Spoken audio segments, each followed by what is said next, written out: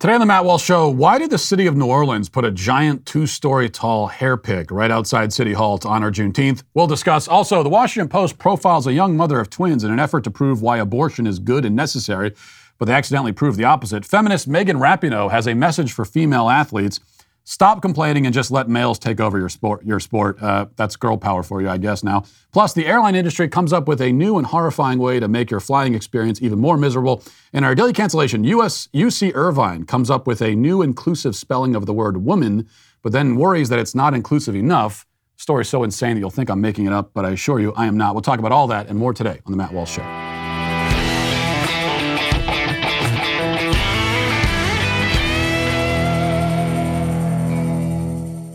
Well, as inflation continues, it's important to keep your budget and financial goals top of mind. Think about the things you can do today that come out ahead. Like, for example, refinancing your mortgage. If it's not on your to-do list, it should be, because you might be able to consolidate high-interest debt into your home loan, which can offer hundreds of dollars worth of monthly savings. And I know just the people to help. It's American Financing. They're a family-owned mortgage lender that's known for its custom home loans and its no-pressure approach to lending. They pride themselves in doing whatever it takes to set you up for financial success. They can help you save up to $1,000 a month plus tens of thousands long-term, and we could all use the savings these days. This may be an area of savings you haven't thought about, but you really should. Why not learn more? All you got to do is call American Financing and get a free, no-obligation mortgage review right now. And if you start soon, you could close in as little as 10 days, and that means the savings kick in right away. So call 866-569-4711. That's 866-569-4711. Or visit AmericanFinancing.net, NMLS 8182334, NMLSConsumerAccess.org. Well, the results of a recent Gallup survey come as no surprise. According to the polling company, belief in God has ebbed to its lowest level on record in the United States. 81% now say they believe in God. This is down from what would have been close to 100% in the mid-20th century and any time before that. It's also down from the 87% who believed in God only 5 years ago. But the biggest shift can be seen in the youngest generation survey, Generation TikTok, with only 68% affirming the existence of any sort of higher power. Now, if you break this down even further, as many surveys have, and you investigate how many Americans identify themselves as traditionally religious, apart from simply believing in God, the numbers are even lower. In 2020, American church membership dipped below majority for the first time, with 47% saying that they were members of a church. That number was 70% in 1999. Now, these figures are significant, historically so, and they tell us quite a lot. But here's what they don't tell us: that Americans have no religion. Membership in and identification with traditional theistic religions may be declining precipitously, but there is something coming in to take its place. America, in fact, is still a deeply religious country, always has been, is now, probably always will be. It's just that a different religion, a twisted, shallow, perverse, and destructive one, has achieved cultural and institutional dominance. In fact, far from being an irreligious or secular country, we're actually living in a theocracy of sorts right now. But our theocratic dictators belong to the religion of leftism. Now, like any religion, this one has its own holy days of obligation. We're living through, of course, its most sacred observance of Pride Month. Competing with it for attention is the leftist religious holiday that just passed, which was Juneteenth, which fell on Sunday and then was observed as a federal holiday on Monday. Supposedly, the day is meant to commemorate the abolition of slavery and to celebrate freedom, a worthy thing to celebrate, no doubt. But that's not really the intention of those who advocate for this version of the holiday. Neither was it the intention of Joe Biden when he made it a federal holiday last year. Now, let's recall that a year before that, on the campaign trail, so in 2020, a year before making it a federal holiday, Biden didn't even know what Juneteenth was. Let's watch this again. He's going down at Texas on Juneteenth, right? The first major massacre, literally speaking, of the Black Wall Street, right? Years ago. He's going to have a rally. And he doesn't wear a mask. And he doesn't think he's, I mean, come on. He's so unsure of himself. He keeps saying, right? This is what, right? This is the right thing. No, wrong. That's not what Juneteenth is. But of course, and this is actually the evolution of Juneteenth, and the reason why it became a thing is partly the BLM riots, but even more than that, it was because Donald Trump was doing a rally on June 19th, And someone in the media pointed out that, that's Juneteenth. And then everyone in the country pretended they knew what it was so that they could blame Trump for doing something offensive for some reason by having a rally on Juneteenth. And it was at that moment that the left decided, this is a thing now. We're going to make this a thing nationwide. 12 months after that, Biden, who had never even heard of it, but now 12 months later decided that it was so deeply meaningful that it needed to be federally recognized. During his remarks for the signing of the Juneteenth National Independence Day Act, Biden said that Juneteenth is a, quote, day in which we remember the moral stain, the terrible toll that slavery took on the country and continues to take, and that we must, quote, learn from our history and celebrate progress and grapple with the distance we've come, but the distance we have to travel. So Juneteenth is not so much a celebration of freedom as it is an opportunity to reflect on the moral stain somehow shared by people who had nothing to do with slavery at all. And it's also a time to dwell on the supposed systemic injustices still visited upon black people by white people. White guilt is the original sin of the leftist religion. It's really the only sin, as every other sin they recognized always ties back to whiteness, quote unquote. Juneteenth then becomes like maybe their version of Good Friday, a day of atonement. And that is why the media marked Juneteenth this year with talk of reparations. Time magazine headline, Juneteenth is now a national holiday. Are reparations next? Many similar headlines were published, claiming that reparations must come next. It's the natural next step after Juneteenth. Representative Sheila Jackson Lee attended a worship service at a church in Houston for Juneteenth, where she called for exactly that, reparations. Listen. As the pastor said, it is time for the commission to study slavery and develop reparation proposals so that we can heal the land and heal the nation. I expect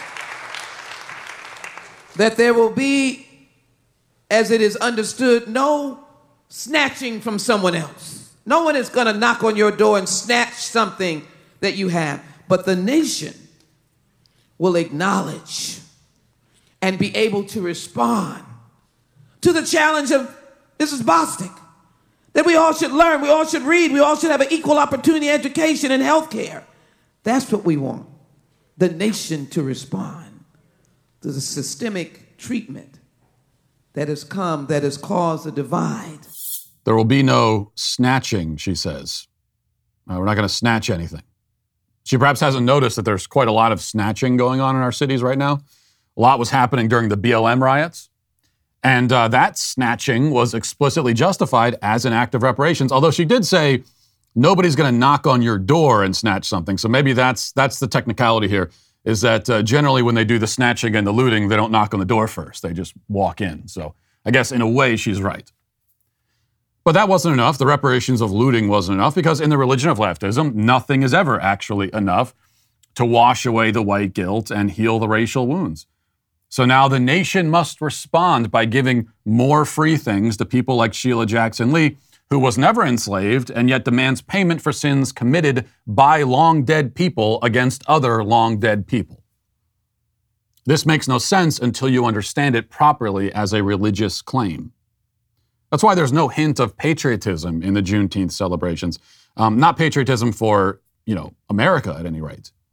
The flags that adorned the Juneteenth Google Doodle were not American flags, but Pan-African flags. And those, in fact, are the flags you see flying for every Juneteenth celebration. This is the flag that students in at least one school were forced to swear their allegiance to in honor of Juneteenth. Watch this. Fists up. On the count of three. 1, 2, 3. I pledge allegiance to the flag of the Afro-American people.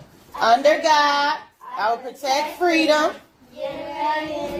seek peace, honor our ancestors, and encourage and support the development and prosperity of people of African descent. You may be seated. Now, whatever a holiday actually celebrating freedom and emancipation could be, and it could be a wonderful, wonderful thing. Actually, we know that because we already have one. It's called July 4th, and that's wonderful. That's a true patriotic celebration. But whatever else it could be, it's not this. That's not what Juneteenth, as it has been established now, is about. The spirit of Juneteenth is best summarized by Melina Abdullah, who's professor of Pan-African Studies at Cal State in LA. And she tweeted this: "Attention white people, please don't ask if you can come to the cookout. Juneteenth is Freedom Day for black folks. It should be Reparations Day for white folks." Right. Racial division, hierarchy. This is an important aspect of a leftist religion. Not a day for everyone, she says. Certainly not a time for everyone to join in the festivities. You leprous white people must stay hidden away, wallowing in your guilt, while superior races of people can just party on without you. The most crucial thing to remember about this religion is that it is, fully by design, destructive and ugly. The religions that it supplants tend to strive for joy and beauty, but not the religion of leftism, which is why it prowls the country looking for beautiful, priceless monuments and statues and works of art to topple and then replaces them with nothing, or else, even worse, replaces them with something so hideous and absurd as to seem like some kind of practical joke. Now, that was the case down in New Orleans, where the statue of John McDonough was torn down in 2020 and finally replaced this weekend by, I'm not kidding or making this up, a statue of a gigantic 2-story hair pick. Again, not a joke. You can see it for yourself. At least not an intentional joke anyway. Nor is this meant to be a tribute to Spaceballs, as many people thought maybe it was. It's not even that. The mayor of New Orleans on Saturday proudly unveiled a 25-foot-tall steel Afro pick with a black power fist at the top. Perhaps now that they're making monuments out of random toiletry items, next we'll get a 50-foot-high can of Right Guard aerosol deodorant. Maybe Eric Adams in New York will consider replacing the Statue of Liberty with like a giant toothbrush. At least that would promote dental hygiene. I'm not sure what the hell this gargantuan Afro pick is supposed to represent or promote. Now, I say that rhetorically, of course. I know what it represents. It represents the hideous emptiness at the core of the leftist religion. They can tear down and destroy and destabilize, but when it comes time to build something of their own, this is what they come up with. Okay, they have no actual ideas about anything. They just know what they hate. They don't know what they love. They don't know what they want.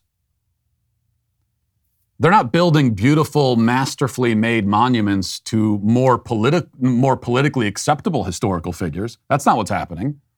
And that's partly because at this point, there really are no politically acceptable historical figures. Maybe somebody like Harriet Tubman or Frederick Douglass might seem like safe choices, but we can be relatively certain that even those historical figures would have had some pretty problematic views about some things, say about like homosexuality or transgenderism, if anybody ever asked them. So the left, they have no heroes to champion, except maybe George Floyd, Karl Marx, those are two guys. But more than that, the reason they don't replace a beautiful statue with a different but equally beautiful statue is that beauty is one of the things they seek to destroy. This is what happens when you make a religion out of nihilism. Everything becomes ugly. It's also no coincidence that the pride flag, which was gaudy and ridiculous looking to begin with, has just gotten uglier and uglier with each successive Pride Month. A religion out of nihilism, out of ugliness, out of self-worship and narcissism. A religion out of your most base and shallow and degraded impulses. When you do that, you end up with a decaying culture, child drag queens, racial animosity turned into a holiday, and you also end up with some things that maybe you wouldn't expect, like giant hair products outside of City Hall. But all of this is part of the religion. Now let's get to our 5 headlines.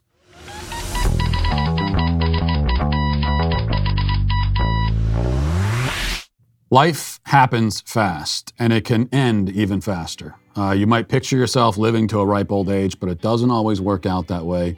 And if it doesn't, you're going to want to have a plan in place. Otherwise, the state, people you hate, the people who are trying to indoctrinate your kids, take your guns, steal your freedom, they're going to step in and take control of your assets when you're gone. They're going to determine what legacy you leave behind. So don't let the state decide what happens to your children should something happen to you, and that could happen at any moment. Instead, take 5 minutes and set up a will through Epic Will starting at just $119. You choose who raises your kids, and you choose who gets all of your useless, dumb crap after you're gone. Here's what I want to do. Here's what I want you to do, rather. Go to epicwill.com and use promo code Walsh. You'll get a 10% discount on Epic Will's complete will package that, yes, can take only 5 minutes to set up. Many of our families at Daily Wire are now protected thanks to Epic Will. Why don't you do the same? Just go to epicwill.com. It's very simple. Enter promo code Walsh and do something for you and your family today. So I want to start with this. We have here an article from the Washington Post written by Caroline Kitchener that really lays the pro-abortion position to bear, I think. There's no dancing around the subject here, not really anyway. Abortion kills babies, and that's a good thing, according to pro-aborts, because babies are bad. And that's the position laid out in this Washington Post piece through the profile of a young mother of twins. And the headline is, "This Texas teen wanted an abortion. She now has twins." And accompanying the headline is a picture of, as you can see, two adorable little twin babies. And we're supposed to see this picture and immediately think how sad it is that those babies exist and are alive, rather than dead and dismembered and rotting away somewhere. This is an actual headline in the Washington Post with pictures of little twin babies that says, well, now look what you did, pro-lifers. Now these babies exist. That's what Caroline Kitchener of the Washington Post wants us to think anyway when we see infant babies. So let's get to the article. It doesn't get any better in the article itself. So read me through a little bit of this. She says, she writes, Brooke Alexander turned off her breast pump at 6:04 p.m. and brought 2 fresh bottles of milk over to the bed where her 3-month-old twins lay flat on their backs, red-faced and crying. Running on 4 hours of sleep, the 18-year-old tried to feed both babies at once, holding Kendall in her arms while she tried to get Olivia to feed herself, her bottle propped up by a pillow. But the bottle kept slipping and the babies kept wailing, and Brooke's boyfriend, Billy High, wouldn't be home for another 5 hours. "Please, fussy girl," Brooke whispered.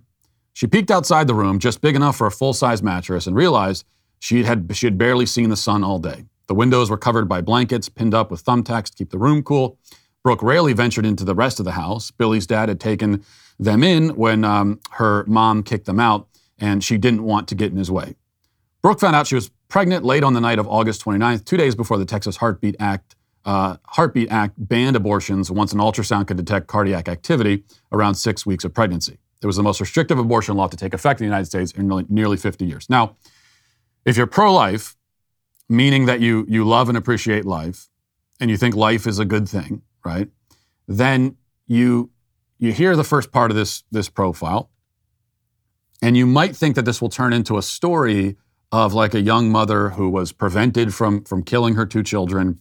And though she now has financial hardship, she also is experiencing the beauty of motherhood and of her children, and she's grateful to have them, and she's learning to embrace this new and unexpected reality of motherhood, and like that's all a good thing, you know.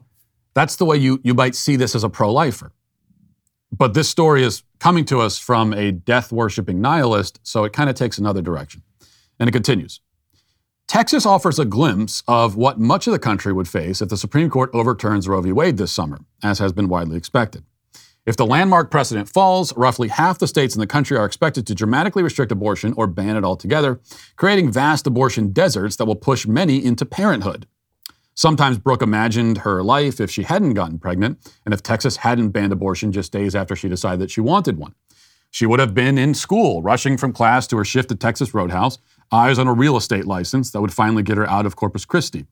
She pictured an apartment in Austin and enough money for a trip to Hawaii, where she would swim with dolphins in water so clear she could see her toes.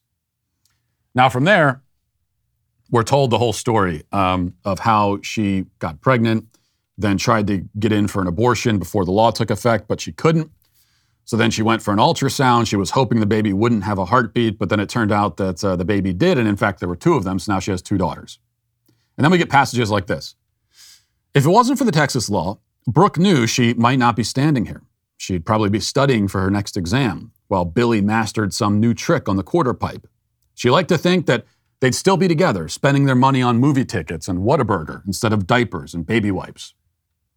Now, Of course, the life of a mother of two beautiful children is far more meaningful and interesting and important than just like hanging out at a fast food restaurant. So it almost seems like this is supposed to be a pro-life story, right? Especially when we're told, actually, later on in the article, and it goes on for quite a while, we're told that that Brooke married the father of her children. So she did the right thing. She married the father, and they formed a nuclear family, and that she loves her babies, and she's happy to have them now. And we're also told that she doesn't want to think about what would have happened without the Texas law because she knows that they probably wouldn't be here if it wasn't for that law. Okay, and all of that is in the article, and yet the writer makes her feelings known in the headline. And also by the fact that she's an abortion reporter for the Washington Post, and she's not shy about her pro-abortion radicalism. She retweets Planned Parenthood all the time, so she's an advocate for abortion. And yet it just kind of goes to show that even when writing this profile, again, the writer, Caroline Kitchener, made her intentions clear. This is supposed to be a sad story about a woman whose life was destroyed by the presence of two beautiful babies. And yet you read through the entire article and you're kind of left thinking, well, but is this supposed to be pro-life? Because it sounds like this pregnancy was an unexpected turn, and she didn't want the pregnancy at first, but now she has the babies and she's grateful to have them, and she's living a more meaningful life. And yeah, there are more challenges now, but she has resolve and she's getting past it. And so that's a positive thing, right? And now these two beautiful babies are living, whereas before they wouldn't have been living before. And it shows that really any honest discussion of the issue ends up sounding pro-life, even if it isn't supposed to be. If you're just honest and you tell a story, and it's even if we're supposed to take a pro-abortion message away from it, we don't, because that's where honesty on the subject of abortion always points to the pro-life message. And that's especially the case with this article here. All right, this is from CNN. Jennifer Lopez and her child M. Maribel Munez, 14, are being praised for a recent duet, but not because of the music.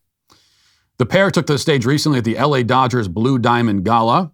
Lopez introduced M using the gender-neutral pronouns they and them. Lopez said in a video, "The last time we performed together was in a big stadium like this, and I ask them to sing with me all the time, and they won't. So this is a very special occasion. They are very, very busy and pricey.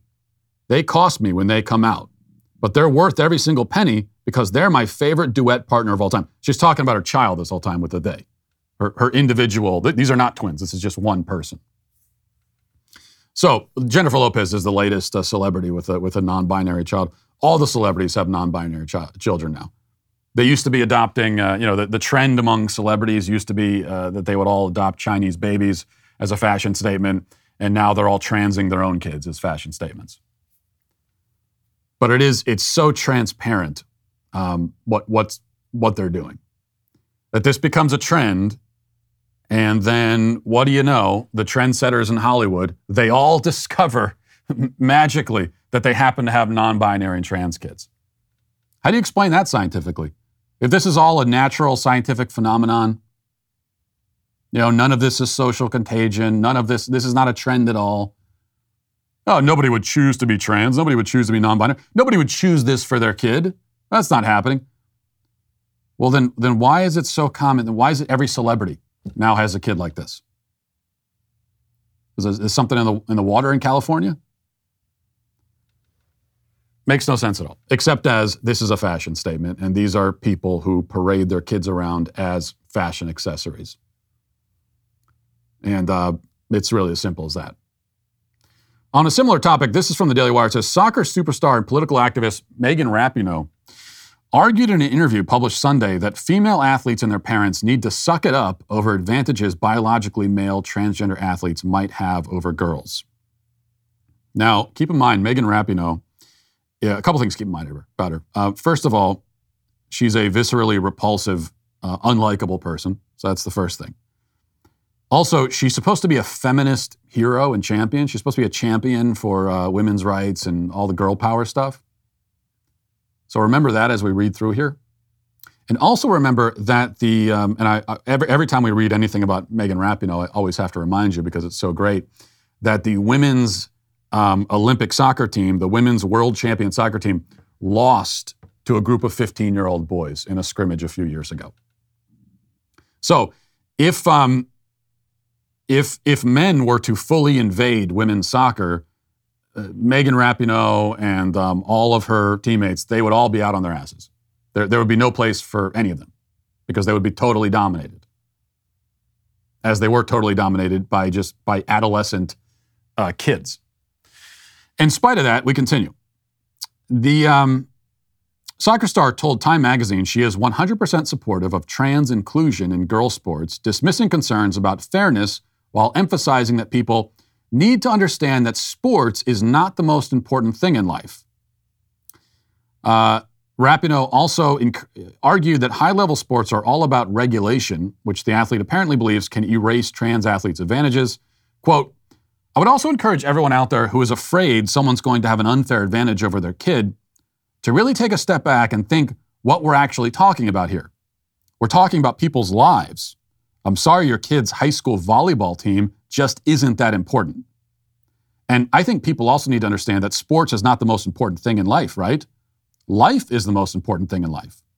We're talking about kids. We're talking about people's lives. We're talking about the entire state government coming down on one child in some states, 3 children in some states. Now, this, of course, as you might expect, makes no sense at all. If it's just sports and sports aren't that important, and it's just a volleyball team, as she says, then why can't we say that to the quote-unquote trans kid? The male who's identifying as a female. So what you're saying is it's just sports. Okay, let me try to work through this here. It's just sport. Let's take the volleyball example. Okay, hypothetically. It's just volleyball. It's just a volleyball team. Who cares? And yet, if a male who identifies as a female is not allowed to compete against the females in this volleyball team that's just a volleyball team and it's just sports, that will be a threat to his life.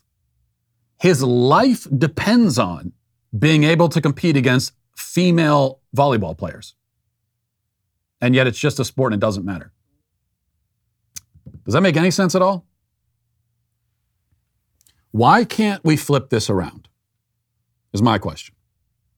So Megan Rapinoe, the feminist girl power champion, is saying to female athletes, it's just sports, who cares? You get your opportunity stolen. Get over it. Okay, it's really not that important. Why can't we say that to the trans person? The trans person says, I really want to compete against females. Well, it's just sports. Who cares? Get over it. My life depends on it. No, your life doesn't depend on it, actually. You'll be fine. Go compete against the men. I don't want to compete against the men. Okay, then don't. Then don't compete against anybody. It's just sports. So we're not taking your life from you. We're not killing you. We're just saying you can't compete against women because you're not one. Oh, my feelings are hurt. Well, then get over it. Your feelings aren't that important. So you can say that to every girl on the team. You can say to them, your feelings just aren't that important. Sorry. And if they start complaining about it, you can laugh in their face. So why can't we do that to the trans people then? That's what you're doing to the women. Why can't I do that to them? Because in that case, I think it's much more appropriate. When you've got one person trying to making a claim and trying to impose themselves on a whole group of people and intrude in a place where they don't belong, and we have both groups now, and one group is an entire group and the other group is just one person. But both groups are saying that their feelings will be hurt, among other things, if the other person gets their way. We have to turn to one group or the other and say, your feelings just aren't that important here. That's not the primary concern here. One group or the other, we have to say that to. One group or the other has to get the hard message. So are we going to say to all the girls, your feelings don't matter? Or are we going to say that to that one guy? I am more than happy to say it to the one guy. Your feelings just aren't that important here. It's not the most important thing. In fact, fairness is more important. Preserving female sports and the integrity of female sports is more important than your feelings. But more important than all of that is simply the truth, the basic truth. That's the most important thing of all.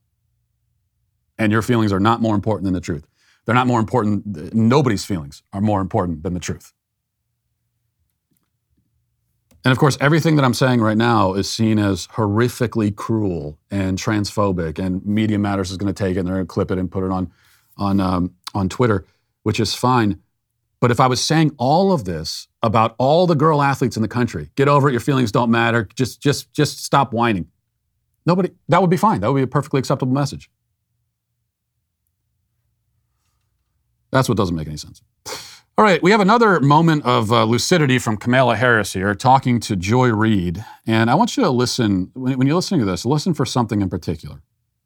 Keep in mind as you listen that Kamala Harris never knows what the next word she's going to say will be until she says it. Okay, so when she's speaking, you can hear it in her voice, you can see it in the blank look in her eyes, the kind of almost panicked look she gives every time she's asked any question at all. She says a word and she doesn't know what the next word's going to be. And she doesn't know where the sentence is going to end until it ends. And once you realize that, it all starts to make sense. Let's listen. We all sat and watched the Ketanji Brown Jackson hearings in which she very calmly sat through what I think a lot of, particularly Black women, let's just be honest, felt was brazen disrespect from senators like Lindsey Graham, senators like Tom Cotton, senators like Josh Hawley. Mm-hmm. What did you think when you watched that hearing? I will tell you, Joy,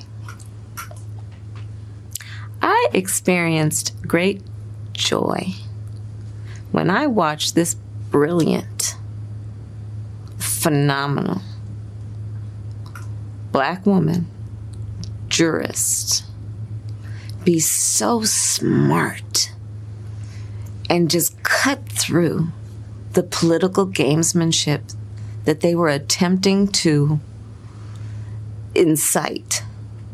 And she just was composed. And as far as I'm concerned, was taking a whole lot of people to school. And I watched that with incredible joy, because it was just brilliance being displayed for the entire country to see. And I cannot wait to see. That will only be matched by the joy that I experience when I see her take the oath to be the next justice on the United States Supreme Court. I told you, she has no idea what she's going to say, what the next word is going to be. When I was a kid, I don't know if other people played this game. I don't know if we invented this game or not, but when I was a kid, we used to play this game, me and my siblings, in the car on long car trips. And I'm sure it tortured my parents. And the game was that one person would say a word, and then the next person had to say a word. And one by one, you'd build a sentence. But the goal was that you couldn't be the one to end the sentence. So your word had to make sense in the context as it's being built, but you had to keep extending the sentence. That was the game. We were a bunch of nerds. These are the kinds of games we played. And that's basically what Kamala Harris is doing with herself in her own brain every time she speaks. You could see it there. I will tell you, I experience great joy when I watch this brilliant Black woman, jurist. There's a question. There's also a question mark at the end of every word she says. It's amazing. And this is going to be their hope in 2024, is what you just saw there. Or maybe not. We have this from the Daily Wire. It says, a new poll revealed that the majority of the American public wants a fresh face in the Oval Office and not a recycling of President Biden or former President Trump. Biden will be 2 weeks shy of 82 years old by the time of the November 2024 elections. Trump will be 78 years old. A June 10th Yahoo poll found a whopping 64% of respondents felt Biden should not run for re-election in 2024. Only 21% thought that he should run again, while 15% could not decide which side to take, of course. Across the board, it did not matter whom the poll surveyed. All groups wound up with roughly the same percentages of respondents agreeing Biden should not run. 66% of women, 62% of men, 65% of those ages 18 to 29. I mean, this is just a total disaster for the Democrats. The only group that was somewhat less hostile to Biden running again were African-American respondents, among whom 49% thought that he should not run. Let's see. Again, it says the Yahoo YouGov poll found that 55% of respondents felt Trump. So here's the Trump numbers.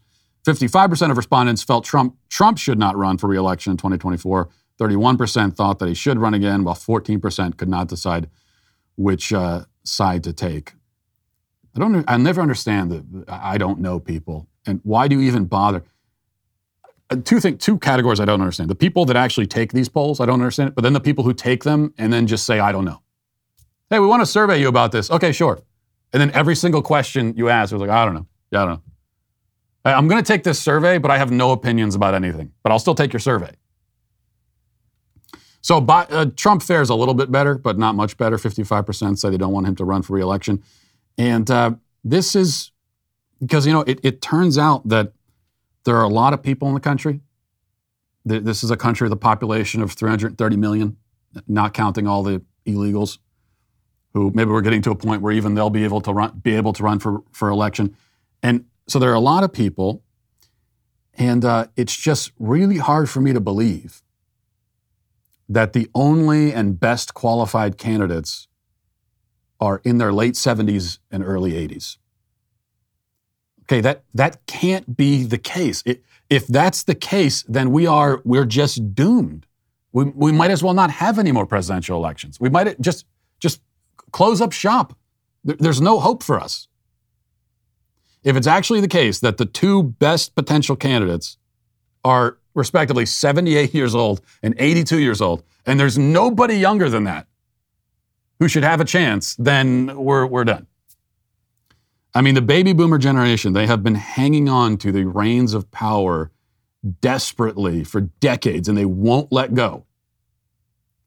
And I guess they would tell us that's because nobody younger is qualified, which means that they've failed as a generation to raise the next generation. That's one of your most basic duties as a generation, is to raise up the next generation. So you're saying you've totally failed in that regard? But if that's true, then there's simply no point, no hope at all. But I'm not quite willing to accept that yet. I think that there are some people shy of say their 70th birthday who maybe should get a shot at this thing. I don't know. Just a thought. All right, here's from the New York Post. It says, delays, canceled flights, and being stuck in the middle seat may no longer be people's biggest air travel concerns. A new possibility awaits: double-decker style airplane seats for coach. Just like the bus, one row is above another with the top level reached by the stairs. You can see the picture there. Okay, this is what they're talking about. The designer Alejandro Nunez Vicente has come up with this plan, and I guess he's pitching this to airlines. And so they call this double-decker. Now, you think of a double-decker plane, and they used to have those. Like back in the early days of commercial airline, they had double-decker planes, they had these huge planes. But no, this is not really double-decker. These are on the same level of the plane, but you would, if you're on the lower level, your face would be directly up against somebody's rear end, basically. They are trying to find ways to make the airplane experience even worse every moment. That's what they want to do. I mean, now they want to put somebody's ass directly in your face. They figure, I guess, you can't smell the farts well enough on planes already, so they want to fix that problem. And now you'll be able to smell, the guy in front of you who's eating the burrito bowl. You can smell his lunch on both ends, I suppose. It is kind of amazing that the airline industry is the one industry, maybe not the only one, but one of the major ones, where they're constantly thinking of ways to make their services even more miserable and unpleasant. And I'll never get over the fact that airplanes have somehow declined in quality over the past 50 years. Okay, how is that possible? How has it gotten worse? How has air travel gotten worse in the last half century? I mean, it's safer, okay? So you're less likely to crash into the side of a mountain, which is nice. That's not nothing. But the trade-off is that you'll want to crash into the side of a mountain because of how terrible the experience is. People 50 years ago, they dress up to get on the planes, and it was just nice. No matter where you sat on the plane, you had a lot of room, a lot of space. They served you full 5-course dinners and everything. And they were thinking, based on what air travel is today, they were thinking 50 years from now, we're all going to be flying through the sky at lightning speed in our own personal flying spas with a robot servant waiting on us. But instead, we're packed in like slaves on a galley ship. Our faces directly in the firing line of another passenger's butt, with 3 inches of legroom, chained to the seats, forced to flap our arms out the window to keep the plane in the sky. That's what it's like in coach anyway, which is why I just fly first class to avoid all of that. Not to brag, but first class is so much better. That's one of the things in life that's totally worth the investment, so I recommend it for everyone. You know, with the ever-increasing numbers of car makes and models, it's impossible to stock all the parts you need in a traditional chain storefront. Why endure often pointless or even intimidating questions about the specifications of your vehicle, only to have the counterman order the parts on his computer anyway? First you walk in, the counterman is intimidating you with questions, doesn't even have what you need. You're traumatized, you're sad, you run out in tears, you're shaking. It happens to me all the time. Every time I go to AutoZone, it happens. You have computers with access to RockAuto.com at home and in your pocket. RockAuto.com is a family business serving auto parts customers online for 20 years. Go to RockAuto.com to shop for auto and body parts from hundreds of manufacturers. The RockAuto.com catalog is unique and remarkably easy to navigate. Quickly see all the parts available for your vehicle and choose the brand, specifications, and prices you prefer. Best of all, prices at RockAuto.com are reliably low, and they're the same for everybody. Why spend up to twice as much for the same parts? No reason to do that. Amazing selection, reliably low prices, all the parts your car will ever need. RockAuto.com. Go to RockAuto.com right now. See all the parts available for your car or truck. Write Walsh in their How Did You Hear About Us box so they know that I sent you. Let's get to our comment section. Do you know their name? They're the Sweet Baby Gang. Jerry says, only Matt would title his episode, Is Sanity Making a Comeback? And then in the episode, his answer is no. Well, I'm always honest, though. Give me that. JB says, Matt, I have a serious question for you as a supporter. Why are humans special? Please answer without any reference to God and without self-referencing humans and the fact that you are one. Why are we objectively special? Okay, well, I don't know if I agree with the parameters you put in place here. I mean, the fact that I'm a human is indeed one of the reasons why I prefer humans, because I do prefer my own species. Is that irrational? I mean, I value and prefer and protect my own family over other people's families. What about that? So I would call this kind of sort of species chauvinism completely natural and good and necessary even. And that's even without any objective reason to justify it, but I do have objective reasons. What makes humans special over other species in the known universe? Well, we build civilizations. We also destroy them, but we do build them.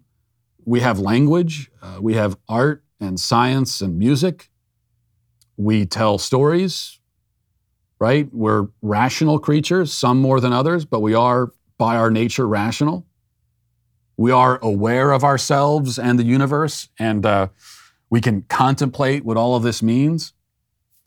So what makes us special? I mean, literally everything about us is special and distinct from all the animal species, would be my answer.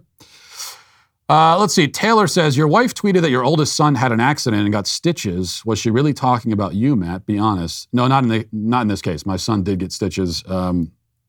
A real coming of age moment, kind of a rite of passage. And I was kind of proud of him for needing stitches. I think that's an important part of boyhood. At some point, you need to get the stitches.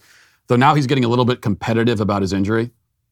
And yesterday he tried to tell me that his injury probably hurt more than when I tore my Achilles. So he's constantly going around bragging now about how bad the injury was and how much it hurts compared to other people's injuries. And I said, no, first of all, mine was worse. And I didn't even cry when I got injured, unlike you. I respond that way to my son because he's 9 and I'm 7, apparently. Funk Soul Bubby says, I'm not into my birthday either, but one year I told my mother that it didn't mean anything to me, and she responded, it does to me. So that put it into perspective. That's actually a good point. That is a good perspective. But I think, I'm glad your mom said that, because I think I agree that actually the parents are the ones who should get gifts on a kid's birthday. My kids should be giving gifts to me on their birthday. Because I'll tell you why. The fact that you survived another year, even if just barely, is my achievement. It's not yours. If I left it up to you, you would have been dead 50 times over. So I said yesterday that it's not an achievement to live another year. But when you have little kids, it's an achievement on the part of the parents. So I kind of like that. I don't need to celebrate my own birthday, but I should get to celebrate my kids' birthdays. I'm the one who's celebrated on those birthdays. I like that. Okay. And Prince Vegeta says, hi, Matt. So I noticed you now have 1.1 million subscribers. Congrats, by the way. How soon should we expect the interpretive dance? Be patient, my sweet baby. Be patient. All will be revealed in time. And that's a tease right there. That's what that's called in the business. Over the weekend, swimming's world governing body voted to ban biological males from competing in women's swimming competitions. We talked about it yesterday. Is sanity finally making a comeback? Well, I already told you the answer is no. But here's the good thing. At least biological reality seems worthy of discussion again, thanks in no small part to my groundbreaking documentary, What is a Woman? It's the most talked about documentary in America and has now surpassed over 5,000 ratings on Rotten Tomatoes with an audience score of 98. What is a Woman is also soon to be the best-selling book that you can pick up now on Amazon or wherever books are sold. Big things are happening here at the Daily Wire. It's never been a better time to become a member. With your support, we're not only affecting real change in the culture, but creating new alternatives to broken institutions. We're building the future we want to see, and your membership helps us get there all the faster. You can see this in the fact that both What is a Woman and Terror on the Prairie are in the top 5 most popular movies at home on Rotten Tomatoes right now. Plus, a membership gets you access to our entire library of content, including What is a Woman, Terror on the Prairie, as well as other documentaries like Choosing Death, The Legacy of Roe, Fauci Unmasked, Ben Shapiro Show Debunked, exclusive articles, and so much more. So head to dailywire.com/subscribe to join us today. That's dailywire.com/subscribe right now. Now let's get to our daily cancellation. You know, the biggest challenge with today's daily cancellation will be convincing you that I'm not making any of this up. But it shouldn't take much convincing, because you ought to know by now that it's impossible to invent a form of leftist insanity that leftists themselves have not already come up with. And even if I did dream up some new brand of lunacy on my own, we could still be sure that some leftist somewhere has already thought of it or will soon think of it. And when they do think of it, they will take this thing that I said as a joke and turn it into their mission and their identity in life. With all that in mind, we head over to UC Irvine and their Women's Center for Success. As their page on UC Irvine's website explains, the Women's Center for Success, quote, advances gender equity by raising consciousness on social justice concepts, fostering personal growth, building community connections, encouraging identity development, and increasing access to resources that support holistic wellness. One important thing to note here is that women's is spelled WOMXN. Now, as you know, the way to make things inclusive, it's been decided, is to stick a random X into the middle of them. X marks the woke, as pirates used to say. Obviously, you know, if you want to make a word inclusive, the best way to do that is to arbitrarily change it so as to make it unpronounceable. That's how you make it inclusive. But is there another, more coherent reason to spell women with an X? Well, as Aaron Sabarium, a reporter at the Washington Free Beacon, pointed out on Twitter, UC Irvine has a whole page dedicated to explaining the value of the letter X and also grappling with the challenges that it presents. Their page with the heading, Why Women with an X, explains the following, quote, women is one of a few lexical and social phenomena, including the adoption of X in naming gender non-conforming individuals, gender queer folks, two-spirit people, femmes, transgender folks, and non-binary people. Now, please note that folks is spelled Folxs, so that it'd be properly pronounced, I guess, folkses. We have to pronounce words like Gollum now in the name of inclusion. So it continues. Women, with an X, acknowledges that gender identity exists in a sphere, and one word has room for multiple gender expressions without weighing one more important than the other. In addition, it highlights that more than one gender expression can be impacted by patriarchy, misogyny, and sexism. This term recognizes that in the past, the history of feminism has included racism, transphobia, and harmful gender binary views. All of this is accomplished somehow with the letter X. But is it as simple as that? Can we just plop that X into the middle of a word and then go about our day with peace of mind, confident that everyone has been included? Well, not so fast. Because this actually real page on a real website for a real college university in the United States of America in 2022 continues on for many more paragraphs discussing the importance and implication of the word X when it's placed, the letter X rather, when it's placed randomly into words for no discernible reason. And then it gets to the caveats and the exceptions and the potential problems, which are numerous. We're told this. It's important to note that not every single person prefers to use the X. Identity is personal and is influenced by lived experiences. What matters most is that we take into consideration each person's own preferences and respect the ways in which they choose to identify. They could be using the spelling with the X or not, and both preferences are valid. Okay, so you see that you can't just spell women with an X. You must first conduct a survey of every single person who might potentially read the word that you're about to write and find out if they prefer it based on their lived experiences to have the X or not have the X. But what happens if some prefer it and some don't prefer it? And what if some have other preferences? Maybe there's a person whose lived experience has led them to prefer that women is spelled with a Z in place of the X. Maybe somebody's lived experience demands that every letter in the word women is replaced with a series of random symbols and numbers.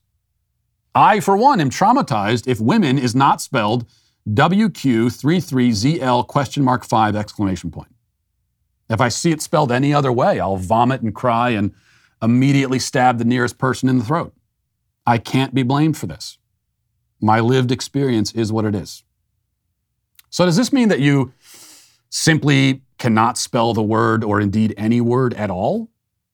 As soon as the word exists in one form, spelled one way, then it no longer potentially exists in any other form, spelled any other way, which makes it by its nature non-inclusive. The only truly inclusive word is that which is not written at all. Once it's written, it has taken on a certain form, and if it's in that form, then it can't be in any other form.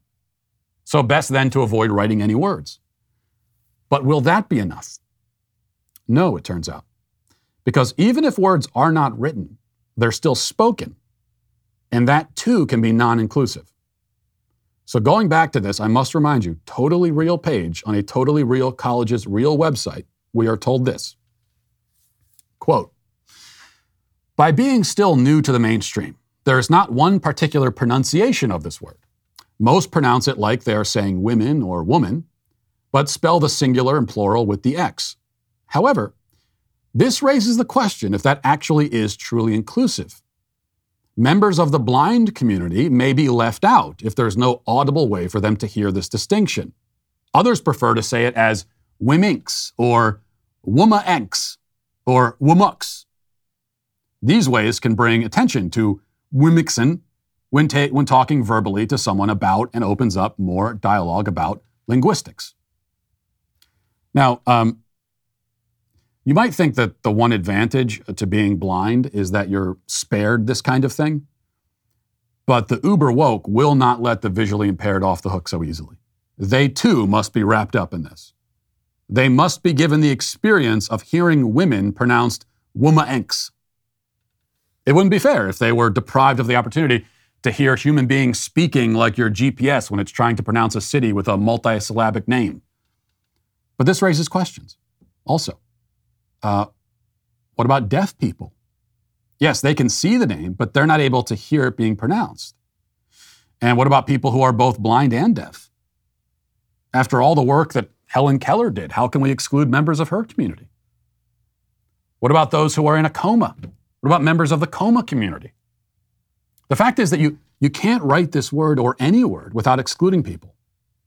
And you can't speak the word or any word without excluding people. In truth, you cannot do, say, or think anything without engaging in ruthless exclusion. Just consider this. Every time you do, say, or think anything at all, you are excluding in that moment all of the things you are not doing, saying, or thinking, and thus all of the people who would prefer it if you were doing, saying, or thinking all of the things that you are not. Does that make sense? To simply exist and go about your day and interact with the world and communicate in any form, and certainly to develop your own unique view of the world and opinion about things, is to exclude. Worse, it is to discriminate. It is to choose in every moment one path instead of any other. Exclusion and discrimination are elemental, inherent aspects of life on planet Earth. So then what should we do? Well, I think we have two options. Either we can stop obsessively trying to include everybody all the time in everything and just go about our lives as normal human beings always have. Or, in the name of inclusion, we can all launch ourselves collectively into space. Not in a rocket ship, but individually, into space itself, where there is no sound, no light, no gravity, no oxygen, nothing at all but the formless, shapeless, endless abyss into which we can all tumble eternally until we are consumed by it and our bodies are ripped apart by the vacuum and we are all reduced to nothingness. Only then, when we are all nothing, and nothing is everything, and everything is nothing, only then will everyone truly be included. So that's option B. And I think something we should seriously consider for a number of reasons. But until then, UC Irvine is today, we must say, canceled. And we'll leave it there for today. Thanks for watching. Thanks for listening. Have a great day.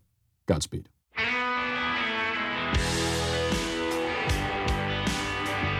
Well, if you enjoyed this episode, don't forget to subscribe. And if you want to help spread the word, please give us a 5-star review. Also, tell your friends to subscribe as well.